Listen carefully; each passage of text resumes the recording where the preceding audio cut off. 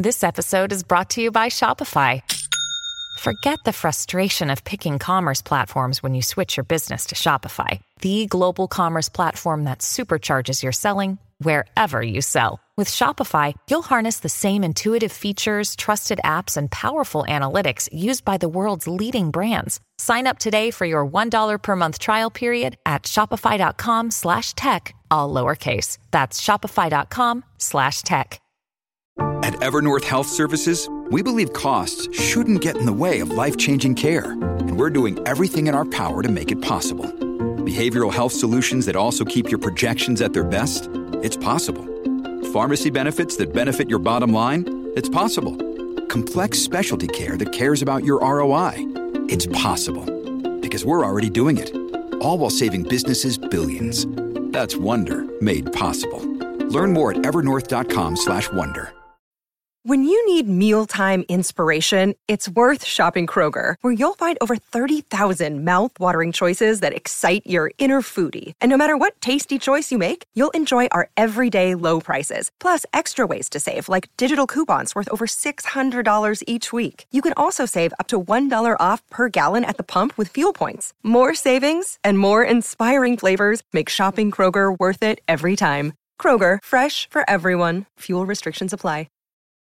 This episode is brought to you by Reese's Peanut Butter Cups. In breaking news, leading scientists worldwide are conducting experiments to determine if Reese's Peanut Butter Cups are the perfect combination of peanut butter and chocolate. However, it appears the study was inconclusive, as the scientists couldn't help but eat all the Reese's. Because when you want something sweet, you can't do better than Reese's. Find Reese's now at a store near you. This is a Crowd Podcast. This podcast is sponsored by a man who lives on the edge. It's Ant Edgley. To be more like Ant, go to patreon.com, search for Joe Marler Show, and become an official sponsor today. You're listening to The Marler Show. It isn't on the radio. It's a podcast, fool. You listen anywhere you go. The Joe Marler Show. Welcome, one and all, to The Joe Marler Show.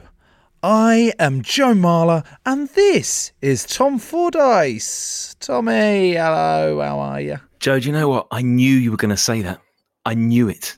What do you mean you knew it? Well, today's guest, without giving too much away too soon, is a futurist, someone who will tell us about the future. And I just had this strange feeling, as I saw your face pop up on this Zoom call, that you were going to say those exact words, the words that you just said. I just had a premonition, a feeling. So you're telling me you predicted that, and it has nothing to do with the fact that we've both been sent a script of the opening line? Joe, if, let's say you were 10 years old again, what thing that has happened to you since, i.e. in the future of 10-year-old Joe Marler, would you be most chuffed with, and which thing that's happened would you be most aghast/horrified? Don't understand the question. Right, you're 10 years old. Yep. So you can't see the future, but actually now you're 30 years old, aren't you? So you have seen 20 years of the future of that 10-year-old. Of the things that have happened in the 20 years since you were 10, which one would have given the 10-year-old the biggest kick, and which would have given the 10-year-old the greatest fear? Okay, I'll try and answer it, even though I don't understand the question, with 10-year-old me would be really chuffed with... having touched a woman? Yes, actually, 100%. Fucking hell, 15-year-old me would, in fact, you know... Is this what this guest is going to do? Is he going to he's going to make my brain hurt? Like, what? Okay, my question is the same to you. I don't know how to say the question back because I don't understand it, but let's pretend I've said it back to you. Go on. The 10-year-old me would be astonished that almost any night of the year, if I chose to, I could sleep next to a fully grown woman. That would have been... The 10-year-old would also be astonished that often I choose not to. He's such a cynical bastard, that 10-year-old Tom. It was an awful child. Joe, should we get a guest on? I don't know. Yes, we are going to get a guest on, obviously, but do I want us to if he's going to fry my brain like you've somehow done with some of the questioning? I don't think I do, but we're going to anyway because you're forcing me to do this podcast on a weekly basis, and you've made me sign a contract which means I can't pull out of it, even though I always try and advocate that there is always a choice no matter what. You just got to deal with the consequences and shit. Get a guest on. I predict that we're going to get a guest on anyway. Our guest today is a futurist, and his name is Mark Stevenson. Hello, Mark. Hello. I always forget to say hello at this point, Mark, because it feels like Joe's done the intro. So I'm going to say hello to you in a formal way. Okay. And I'm going to ask the first question, Joe, if that's all right. Before you ask the first question, Tom, I also need to pick up on the fact that every time I introduce a guest and say hello, you purposely, and it's been getting worse, you purposely leave each episode a little bit longer before you say hello to try and make it awkward. And what you haven't realised is that I love awkwardness. I'm fine with it. It's cool. It's not awkward. However, our guests may not. Well, I've got to say that was quite awkward listening to you to have a little bit of a domestic at the beginning, at the heads of the show. So, could you have done that? Awkward. Do you need a room or something? Should I go away for a bit? You do work out your differences to come back when you're ready? I'm going to be professional about this and we're going to move on swiftly. The question I was going to ask, Mark, because Joe and I have had a bit of chit-chat in advance of this episode, and the overall vibe I was getting as we were discussing the future was one of abject terror. So are we correct to feel terrified about the future, or are there any reasons for optimism? The answer is, if we carry on doing things the way the human race is doing things at the moment, then abject terror is the absolutely correct and rational response. However, in the world I work, which is trying to make the future better, there is all sorts of people trying to do things differently, which can give you a lot of optimism. So I would say that I'm a possibilist. I believe the future can be better, and I've dedicated my life to trying to make it so. So yes, it's kind of pessimism of the intellect and optimism of the will, I think, is what we need. But what? Hang on a minute, Tom. That was the opening question? Surely the opening question is, what on earth is a futurist? Or a futurologist? Or is that something? That is a better opening question, Joe. That is a better opening question, to be fair. Oh, sorry. It's just going to happen at every question. Are you two going to have a little bit of an argument with each other about how the podcast should run and then talk to me, or how's it go? Mark, can I open with a much better question? What is a futurist? What do you actually do? Do you look inside a crystal ball and go, this is what's going to happen? No, that's a clairvoyant, and clairvoyants are all cunts, as we know. So we're going to get on with Mark, Joe, aren't we? So that's a really good question. I don't actually like being called a futurist, but it is the nearest one-word description for what I do. Futurism is kind of the contemplation and, I guess, the study of the future or what might happen there. And there's all sorts of people who claim to do it, and there are no official qualifications for being a futurist. So you can do degrees in future studies, but you don't have to have done that to claim you're a futurist. In fact, you could argue that every single human being is a futurist because we're the only animal that thinks about the future in an abstract and systemic way. Most futurism, though, I have to say, is bollocks. So, and the reason it's bollocks is because generally what futurists, and there are some notable exceptions, people who call themselves futurists have several things wrong with them, I think.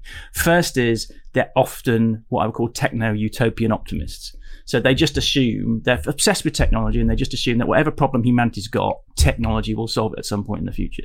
Now, that's not to say there isn't a lot to be said about the power of technology, but actually most of the problems we face are the ones we've always faced, which is about how do we govern each other, what are our ethics, what are our morals, how do our religions interact with society, how do we, deal with inequality, all those things. And those are actually, moral, ethical and governance issues that might be assisted by technology, but actually to deal with those, you've got to have a real historical understanding of how society got to the place and the mess it's in now. And again, most futurists don't really have any interest in history. So you can predict, say, what they call the first order effects of a new technology or idea hitting society. So, for instance, when an internet arrives, you don't have to be a genius to say that email is probably going to be a big thing because now computers are connected and people can send messages. My brand of futurism, if I have one, is like saying to my clients, what are the questions we're being asked and how are you going to answer those well in the service of making our world more sustainable, equitable, humane or just? That is pretty complex and quite substantial of an answer. And at no point did you mention a hoverboard.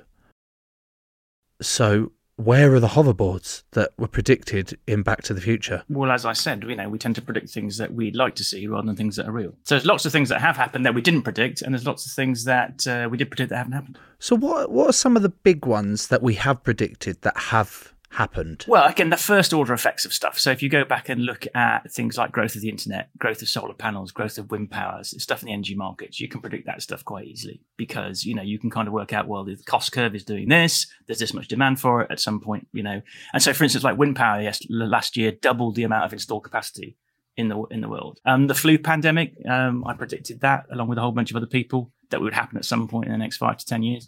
How did you know that? Flu pandemics are not a surprise. They happen all the time. Go and look at history for that.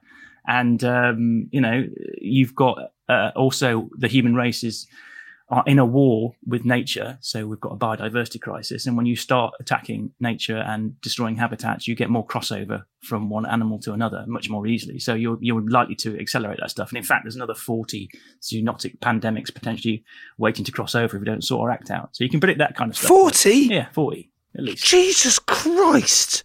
Mark, sorry, am I not cheering you up, Joe? It's just... Yeah, okay. I'll go back to Tom's question at the start. Is the future just full of abject fear and horror? And you've just gone, there's another 40 pandemics on the way. Well, they're not necessarily on the way, but they have the potential to cross over, certainly. If we keep ruining the world. And there will be another flu pandemic because flu viruses evolve and they change and whatever, and that's the way of things.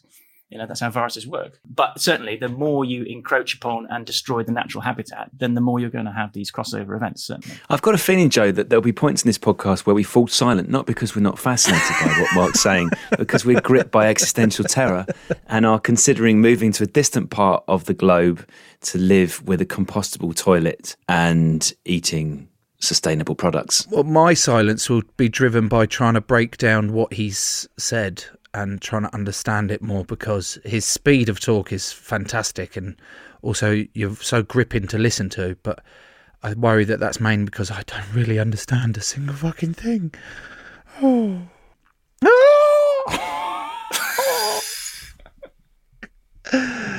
Gotta try and bring it back to being thingy.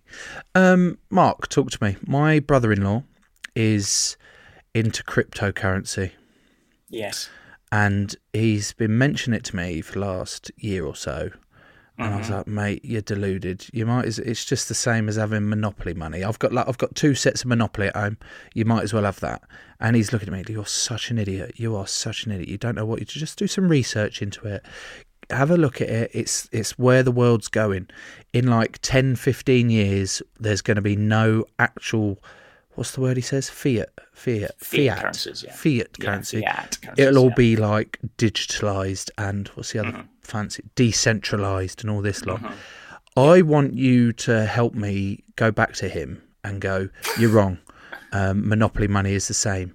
Or are you going to say he's right? Well, it actually depends. We don't know yet. So cryptocurrency is an interesting idea. When he's talking about fiat currencies, he's meaning currencies that aren't actually backed up by anything. There's nothing behind that piece of paper. If you have a £5 note that says it's worth £5, the thing that's actually behind it is the will of the government and its armed forces to say, you have to accept this. Now, that's what cryptocurrencies don't have. They don't have governments behind them. Now, there are people thinking about doing cryptocurrency versions of national currencies, which is interesting.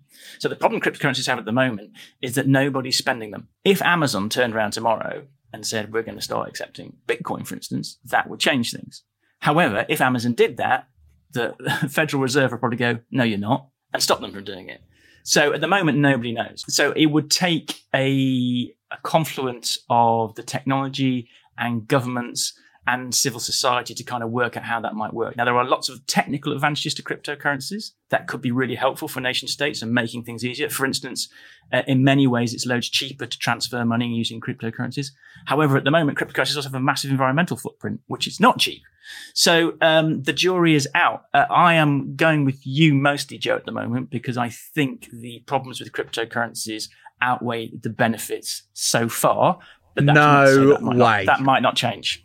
Just give me a little bit of explanation on how it affects the world more with a carbon footprint. Why? Well, because most cryptocurrencies, to create a new Bitcoin, you have to do this thing called Bitcoin mining, which is basically solving some very, very complex mathematical problems. And for the crypto geeks out there, I'm necessarily simplifying this, so please don't email me telling me that I did it too simply and go back to being single, okay? We will put Mark's email on the end of this podcast so you can forward any emails towards him. So cryptocurrencies are created by single mining. Mining is actually solving these incredibly complex mathematical problems, and that takes up huge amounts of energy. And if the computers you're using to do that are being powered on fossil fuels, then you've got a massive environmental footprint. And the current estimate is the current environmental footprint of Bitcoin alone is the same environmental footprint in terms of carbon emissions as Denmark. What? So it's bad. It's bad. Yeah, but it's bad. He nearly convinced me that it was good. Well, it's like all these things. It's neither good nor bad. So my specialism really is not, I mean, they call it futurism, but it's really systems thinking and interconnectedness and interdependence and tolerance and working out how these things fit together. And not about the answers, but how do you ask the question that brings people together? So I always say that people divided by politics are soon brought together around a project. Give them something to build together, and then they will use these technologies and ways of thinking to create something that they all want. So where do we put the health centre? Should we build a bridge? You don't get left-wing bridges and right-wing bridges. I am resolutely, obviously there are some things that you can pretty much say are good and or bad. But generally, there's grey areas, and grey areas is where I work, which is problematic because most people don't like that. They'd much rather have a simple answer, which is my brother's an idiot. Now, food is something that Joe and I talk about a lot, Mark, because Joe has, on occasion during the recording of this podcast, reached into an unmarked brown paper bag and started eating meat. I feel slightly smug because I don't eat meat, but having seen Seaspiracy recently, I feel slightly less smug. So what do we think is going to happen with food? And I know this, you could probably do about 18 podcasts just on this alone. But first of all, if Joe and I are still doing this podcast in 10 years' time, which I find unlikely, we will be able to sit down and share a meal which we both enjoy, which is ethically suitable for both of us, which is environmentally friendly and yet still tastes delightful? Well, possibly. I think 10 years is quite a short time frame for that. But, again, the food system is insanely complicated. Meat, for instance. Okay, so meat is an incredibly inefficient way of getting protein. If you actually add it up and look at the amount of energy that came from the sun that eventually went into the crops, that was eventually fed to the cow, that you eventually ate, and the amount of energy you actually got out of it, it comes out at about 3%. And if you farm cattle in a bad way, this kind of industrial farm cattle, it's incredibly bad for the environment. If you farm cattle in a regenerative way and use the cattle as part of the ecosystem, which is in harmony with the land, actually it can draw down more carbon and methane than it puts out. There again, there's these very simple, solutions like, everybody should go vegan. But if you go vegan, you can get these horribly, I'm not saying you shouldn't go vegan, by the way, because I think it's a perfectly reasonable way of, if you have a moral decision to do it or a health decision to do it. I'm not demonizing vegans, but if you had an entirely vegan food system and you removed all the animals, that could be detrimental as well. You could have all these monocrops. So you can have these horrible vegan cheeses. Actually look at the environmental footprint of them, what's in them. They're horrible and chemically and nasty and all sorts of things. So it's very, very, very complicated. There's lots of great innovation though going on in food at the moment, particularly in regenerative farming and grazing and looking at how we can work with nature rather than against it. But no, I don't know whether you'll be able to do that in 10 years, but you probably can now if you search out the right place. I like that in Mark's answer at the start of it, he managed to attack meat eaters by saying it's not a very efficient way of eating a bit of meat, and at the same time bagged vegans. So my next question would be, well, Mark, what are you then? Do you eat meat? Are you a vegan, or do you just eat air? No, I'm mostly vegetarian, but that's because my wife is vegetarian. So in our house, I tend to prefer vegetarian food because I'm a bit of a foodie, and I like I like to cook quite a lot of Middle Eastern stuff. I will eat meat because I not like you, Joe, but I train quite a lot. So sometimes you just need that hit of protein. I generally try to make sure it's as ethically sourced as possible, and I'm lucky that because of what I do, I'm probably more informed about where to get that from than most people. So no, I would not ever judge anybody for saying they don't want to eat meat, because I think it's a perfectly reasonable, ethical, moral and health choice as well. But I also do believe that we're kind of apex predators and carnivores, and we have these teeth for a reason. And if you're not squeamish about it, then I don't have a problem with you eating meat, but I want it to be meat that's not destroying the planet. And unfortunately, the current meat industry is very problematic in that respect. We're having one of our pauses, Joe, for abject terror. So can I eat meat or not? Well, it depends what meat you're going to eat. Chicken? So one of the things what you're getting on there, of course, is it's very hard as a consumer. Sorry, I hate the word consumer. As an average citizen. Okay, I'm not suggesting you're average, Joe. Of course, you're an incredible human being. But it's for each of us that are trying to purchase our foodstuffs from the sources that we're given. It's very hard to know. You might have some beef that's been, say, sustainably farmed in New Zealand, but it's flown all the way from New Zealand. So one of the things that we need to introduce is better labelling for this stuff, and then legislation that says, well, if the carbon miles on this are this much, then don't buy it. In fact, one of the industries I'm working with at the moment is the music industry, and there's a lot of discussion there and about festivals and stuff. You've got your burgers at your festival. Well, if you got them from the farm next door, that's probably a lot more sensible than getting them from some wholesaler, miles away. And same with beer. We just started starting up a sustainable beer standard as well. So there's a lot of work to be done. I think it's really hard for us as individuals who are trying to buy our stuff to work out what to do, and therefore asking these questions is really important. The layman's description of you, having listened to you for the last 20 minutes, is you're incredibly intelligent hippie, basically. That's trying to change the world at one sector at a time, by the sounds of it. And I thought a futurist, which you don't like being called, or a futurologist, which I'm not sure whether you like being called a futurologist or not. I thought you were going to come on here and tell me that robots are going to do everything that we do, or everything that we don't want to do, in the next 20 years. Surely at some point that's going to happen, no? Right, okay, so we're jumping around a lot, aren't we, here? Let's go. Whoa, okay. That's what we do.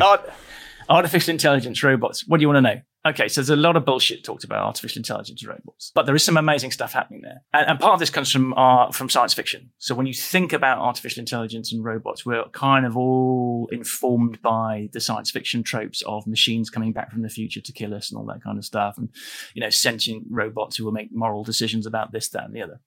And there's a very good reason for that, because we want science fiction to be entertaining. Nobody wants to watch, Terminator 6 Gardening Day, where the robots come back from the future to mow your lawn. I mean, that's you not... say that. Wants you say that, but that sounds like a very niche market that could become very popular. So I think we need to... Can we keep that quiet? Surely the definition of a niche market is it's not popular, but we can argue about that later. Yeah, but it's a popular niche, so it's more than it's more than 5 people, but less than 10. Right. Again, doesn't sound like a massive movie-going market. Hey, I'm the niche expert here. You're the future expert. Okay. Right. Well, I'm good. We'll talk about your particular niche later. So in science fiction, there's this trope of what they call the artificial general intelligence, which is essentially a machine that can think and feel and make moral decisions like we do. Basically, the conscious machine. That doesn't exist at the moment. Machines do incredible things like to do with natural language processing and process lots of stuff, but they don't have an opinion. Like, they don't have an opinion on whether, Joe is a good rugby player or not. They don't have an opinion on Bitcoin. They don't make decisions about what to eat at night. They don't fall in love because they're not conscious machines. And the reason we haven't built a conscious machine is because we don't know what consciousness is. Like, they've been arguing about that ever since the beginning of philosophy. So some of the most interesting work about what consciousness might be is happening in robotics and AI, but we're so far off even asking the right questions. So we're not going to build a conscious machine, or certainly not in our lifetimes, I don't think. That's my position. I could be proved wrong. But what you do have is you have this incredible ability of machines to do this incredible pattern finding, number crunching, or whatever. So in the future, it's more like you would pair a human being's conscious abilities, the things that you get from being human, the creativity, the inventiveness, the ability to think new things, ask new questions, and then you go and pair that with the incredible number crunching, pattern finding abilities of AI. But you have to ask the right questions. So that's kind of how I see the future going. So you won't be replaced by an AI. You might be replaced by somebody who knows how to use an AI. So, Mark, I can see on the wall behind you as we're chatting on this, it's not Zoom, but a version of Zoom, I can see your 2 guitars. Yes. I can see a nice acoustic with a cutaway neck, and I can see a nice, what's your legend? It's an American Telecaster. I read a book recently which is called The Song Machine, and it's all about how the music industry has changed, and how, probably starting with that group of Swedish producers who did Britney and the Backstreet Boys, Max Martin, all those, that lot, how computers and algorithms are being used to make music. And there was some terrifying stuff in there, a lot of interesting stuff. But I found myself wondering, and Yeah, as a musician and a futurist / a Mark, you might be able to help us with this. Will a computer or will artificial intelligence be able to work out what we find aesthetically pleasing in music and replicate it? So I don't know if it actually counts as being creative, or whether it can work out the numbers behind what we think of as creativity. Well, it can certainly, say, well, this, given the data I've had in, this is going to be more pleasing to more people than others. But, I listen to prog rock, for instance. I'm in a prog rock band. I mean, that's willfully complicated music written by, mostly white guys who really don't want to dance and are largely single and bald. There's probably isn't an algorithm for what we do, because we're desperately trying to make it willfully, difficult. So, yeah, it can tell you that this might be, people might like this, but that's not creativity. We knew that already. Okay, we know how to do that. Those guys knew how to do it. Again, it makes it easier, but you're still not going to get that. The machine's not going to turn around to you and say, this lyric post-COVID, because of the sentiment expressed about what the world's been through, is going to really land with people and make them cry. That's just not going to happen. So again, it's a mixture of the two, I think. There was a little project that was done, you might have seen this, it came out a couple of months ago, where they tried to get artificial intelligence, or they fed into, I'm out of my depth already here, they fed into a computer a lot of Nirvana and a lot of Nirvana lyrics, and it came up with a new Nirvana song. Do you see this? No, I didn't. Was so it it wasn't great, but it felt like it felt like it was a pastiche, basically. Yeah, well, that's fine. If you want to see a bad pastiche Nirvana, just go to the Water Rats Theatre, A pastiche? What the fuck is a pastiche? Is that like a pasty and a quiche? Yeah, Tom's the writer. I'll let Tom explain what pastiche is. Yeah, it is. You're right, Joe. Mate, I'm struggling enough as it is keeping up with the AI chat and the future and the fact there's no hoverboards and stuff. And then you throw in pastiche and you think I'm just going to let that go? Pastiche. It's like a facsimile. So like, Joe, just between you and me, Joe, I'm looking at our faces and we are astonished, but we're also struggling with all this stuff Mark is saying. Let's have a quick breather, Joe. We'll go to some ads. We'll come back shortly, yeah? Yeah, I knew my brain would hurt.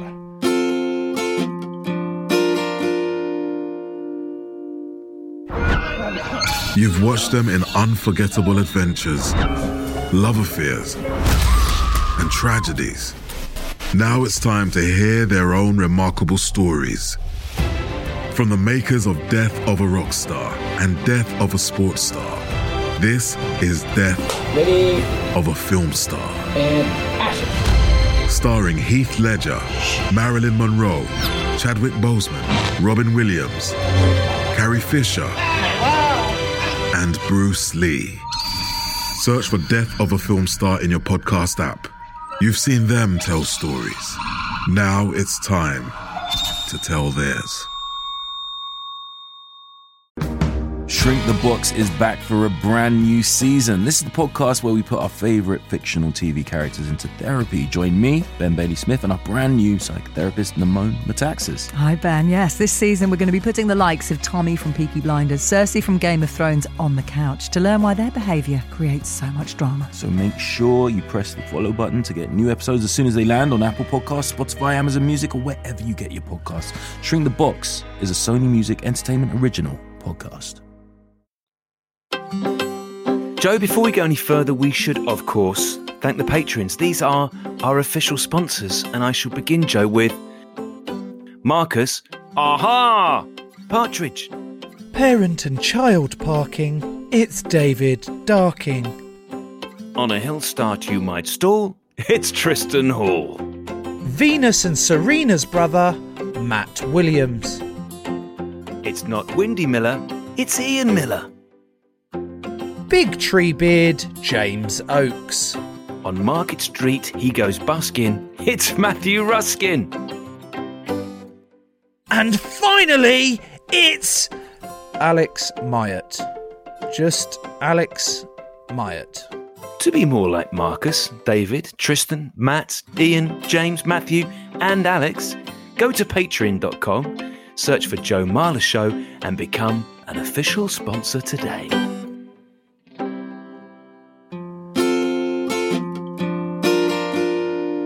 Right, my brain has recovered just about. Those ad breaks rescued me just in time. Mark, I've got a friend who's quite outspoken at times, and he came out with one comment that was they've got the cure for loads of diseases, mate. And I went, what do you mean? He said, well, they've got the cure for it, they're just not releasing it.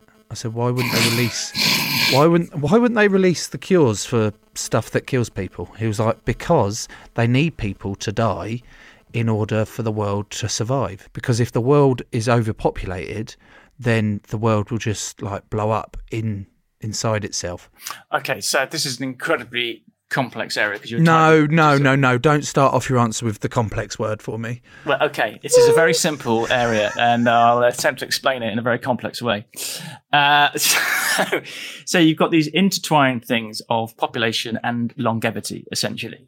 So longevity is how long people live. Population is how many people there are. And then you have to think about the fertility rate as well, which is how many children are born per woman. Back in the 19th century, a very famous essay was written and rewritten by a man called Dr. Thomas Malthus. About 33 times he wrote this. If we carry on living too long or growing in population, then at some point the population is going to outstrip the ability of our crops and our planet to sustain us, and then we'll have a collapse and it'll all be terrible and horrible and whatever. So therefore, we must necessarily at some point restrict the number of people on the planet. Now, that's obviously true, except that every time the population has grown, we've managed to find some way to keep track of that in terms of producing more food.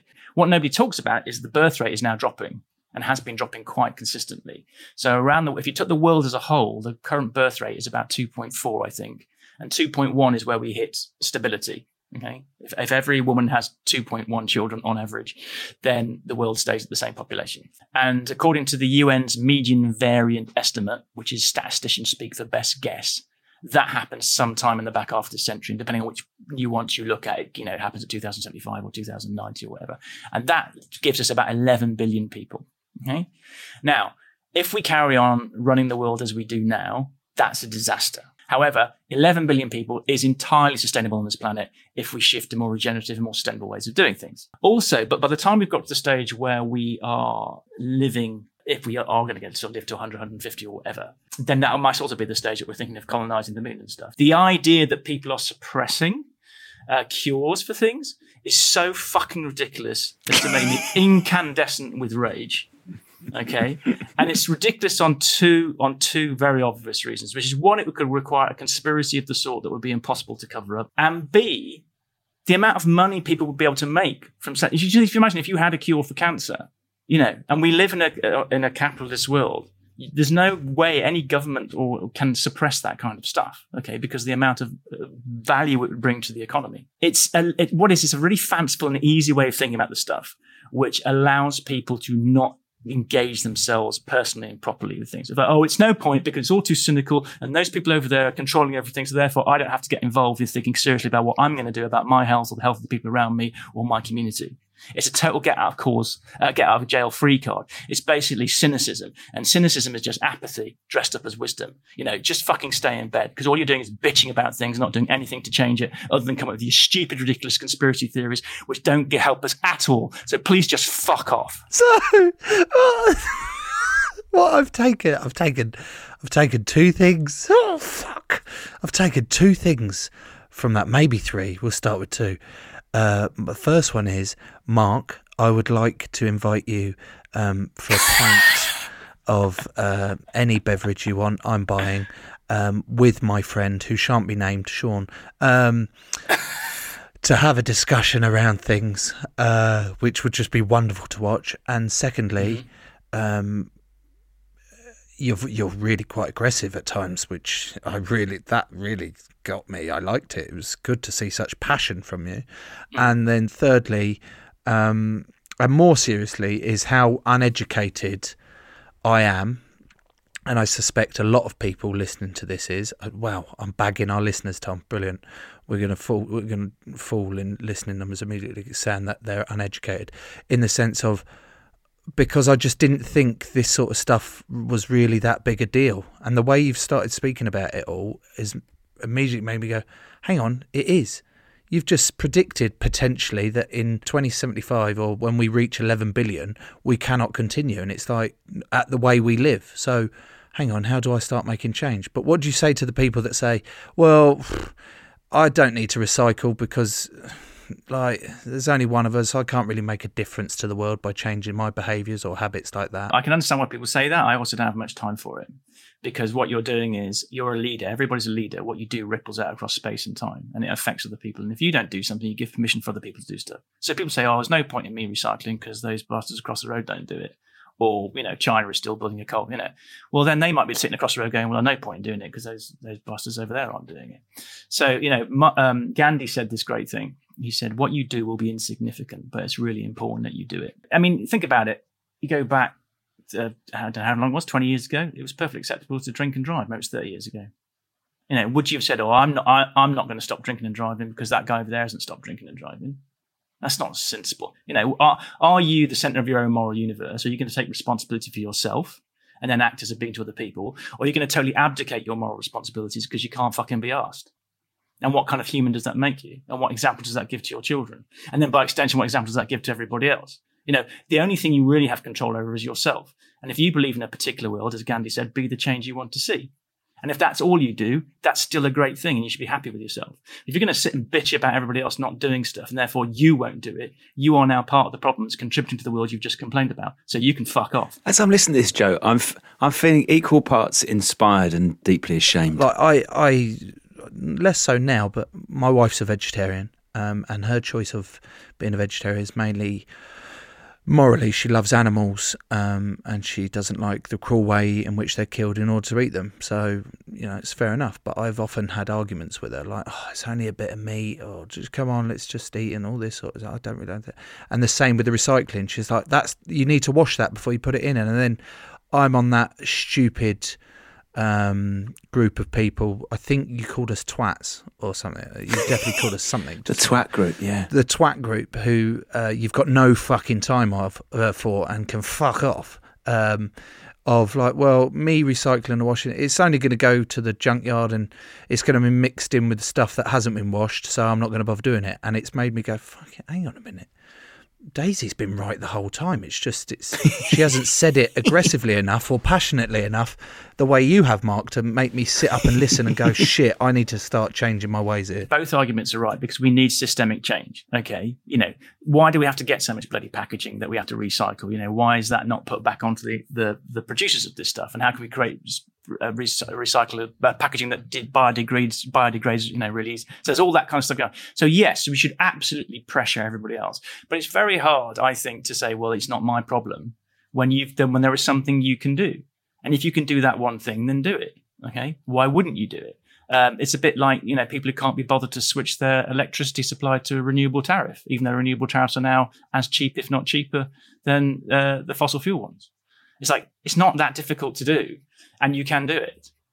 Makes note in the phone to immediately change tariff to renewables as soon as podcast recording is complete. Make note in my phone, Google what renewable tariff energy is. This is incredible chat, Mark, and I love it. But there is a but. For a lot of people out there that are like myself, that are very good at this sort of thing, is there like something I can watch? Is there like a film I can watch that gives the best prediction of what the future's going to be like?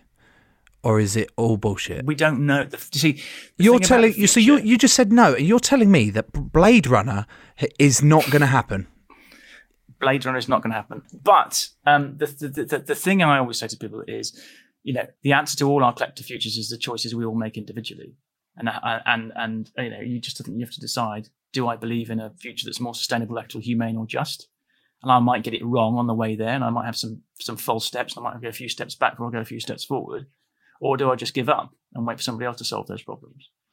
I just think you've got to do what you can where you are. So, the world of rugby, I don't know what's happening in terms of sustainability in rugby. One of the biggest carbon footprints of any sports club is the under-pitch heating. It's absolutely enormous.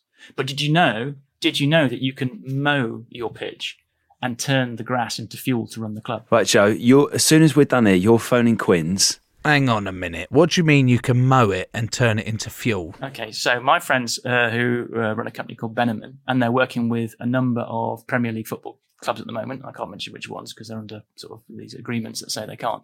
They're taking all of their grass, and they're taking all the grass from the training grounds. And at the moment, you have to pay to have that taken away. Okay. You can now put that into something called an anaerobic digester. And I mean, it's been going around for ages. But then you can take off that a particular gas, methane, and they found a way to make that methane into a liquid fuel you can use to power your club or power the vehicles of the club or whatever. So rather than having to pay to have it taken away, you can now turn it into a fuel source. It's fantastic. It's really, really making me think a lot about my behaviours and what I'm doing and the way I think about things and approach things. And I'm finding it hard to actually concentrate on trying to get a podcast completed whilst also thinking about also thinking about, oh my God, there's so many changes that I can make, and how do I start doing that? I don't like being called a futurist, but I call myself a reluctant futurist. But my job is go, look, the future is asking you a big question, whether you like it or not, about your children's future and who we are as a species, and you have some capability to do something about it. So are you going to use that, or are you going to carry on what we've always done? So just because we're late to the game doesn't mean we shouldn't be going at it.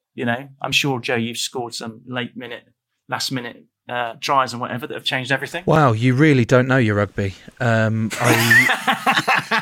I played a game against Leicester Tigers, and there was a rolling maul, which is where a load of big blokes run into another load of big blokes, and they try and push each other.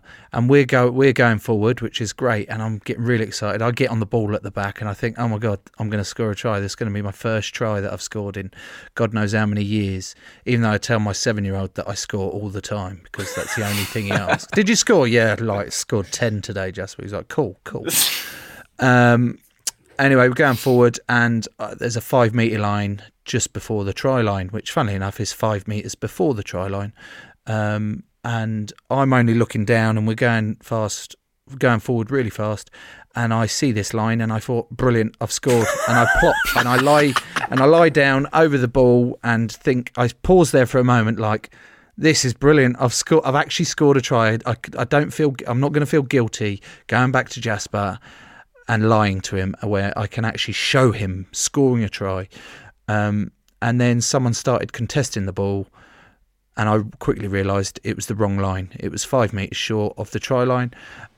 So, yeah, that's how little you know of rugby, thinking that I do score wonderful tries, which I don't, I'm afraid to admit, Mark. At least you tried? Which is At least I tried? At least I was going to say try, and I thought I can't say try. I can't because, really? Yeah. It's the origins of the word, actually, isn't it? Because in the old days in rugby, a try was the points were scored by kicking the ball between the posts.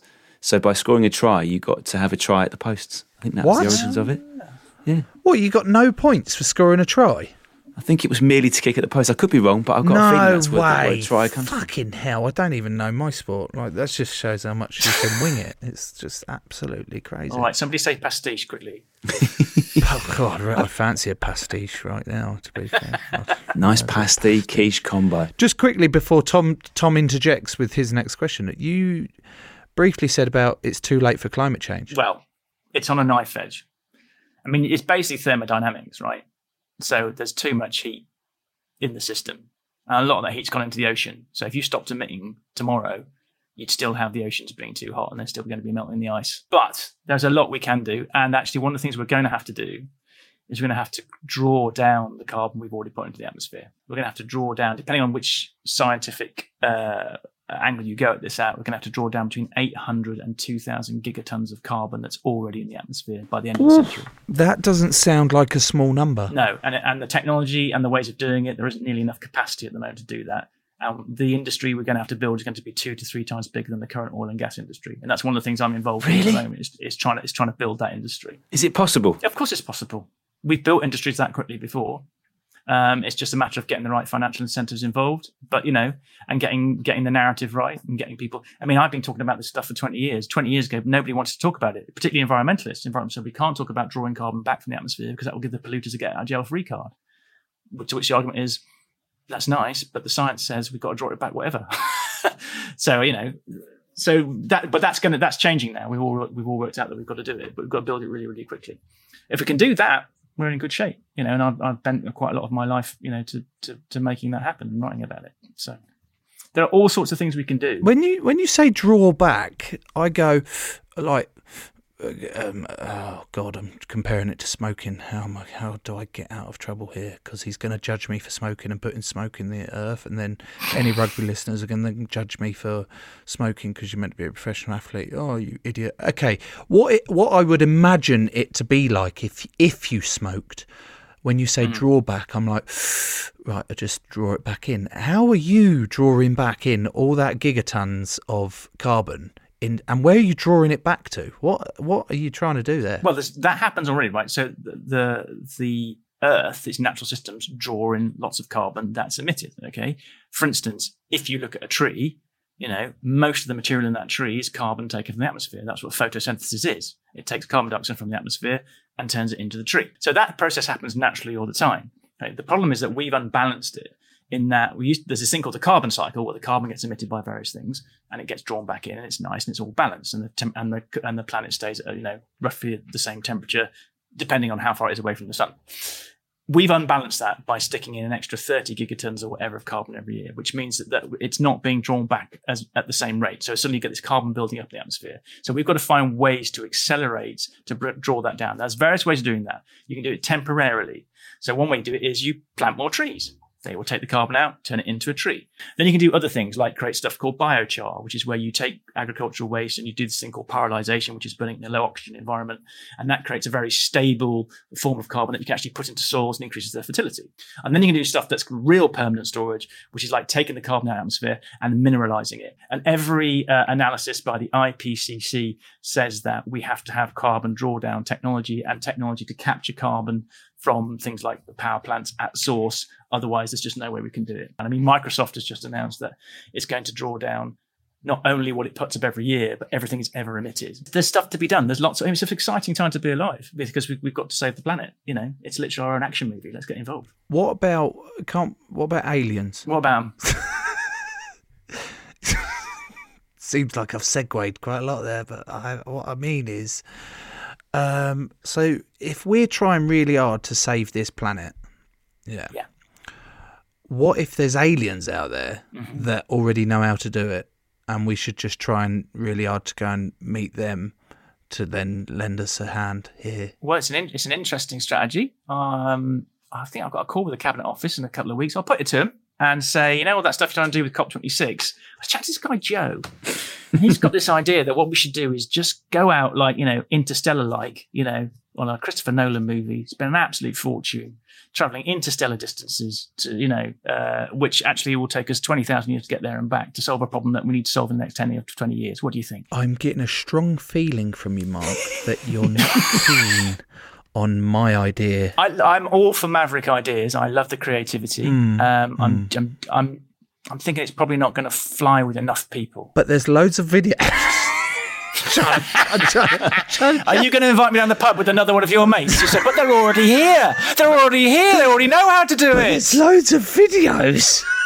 There's loads of videos over the sea where there's these floating things and they don't know.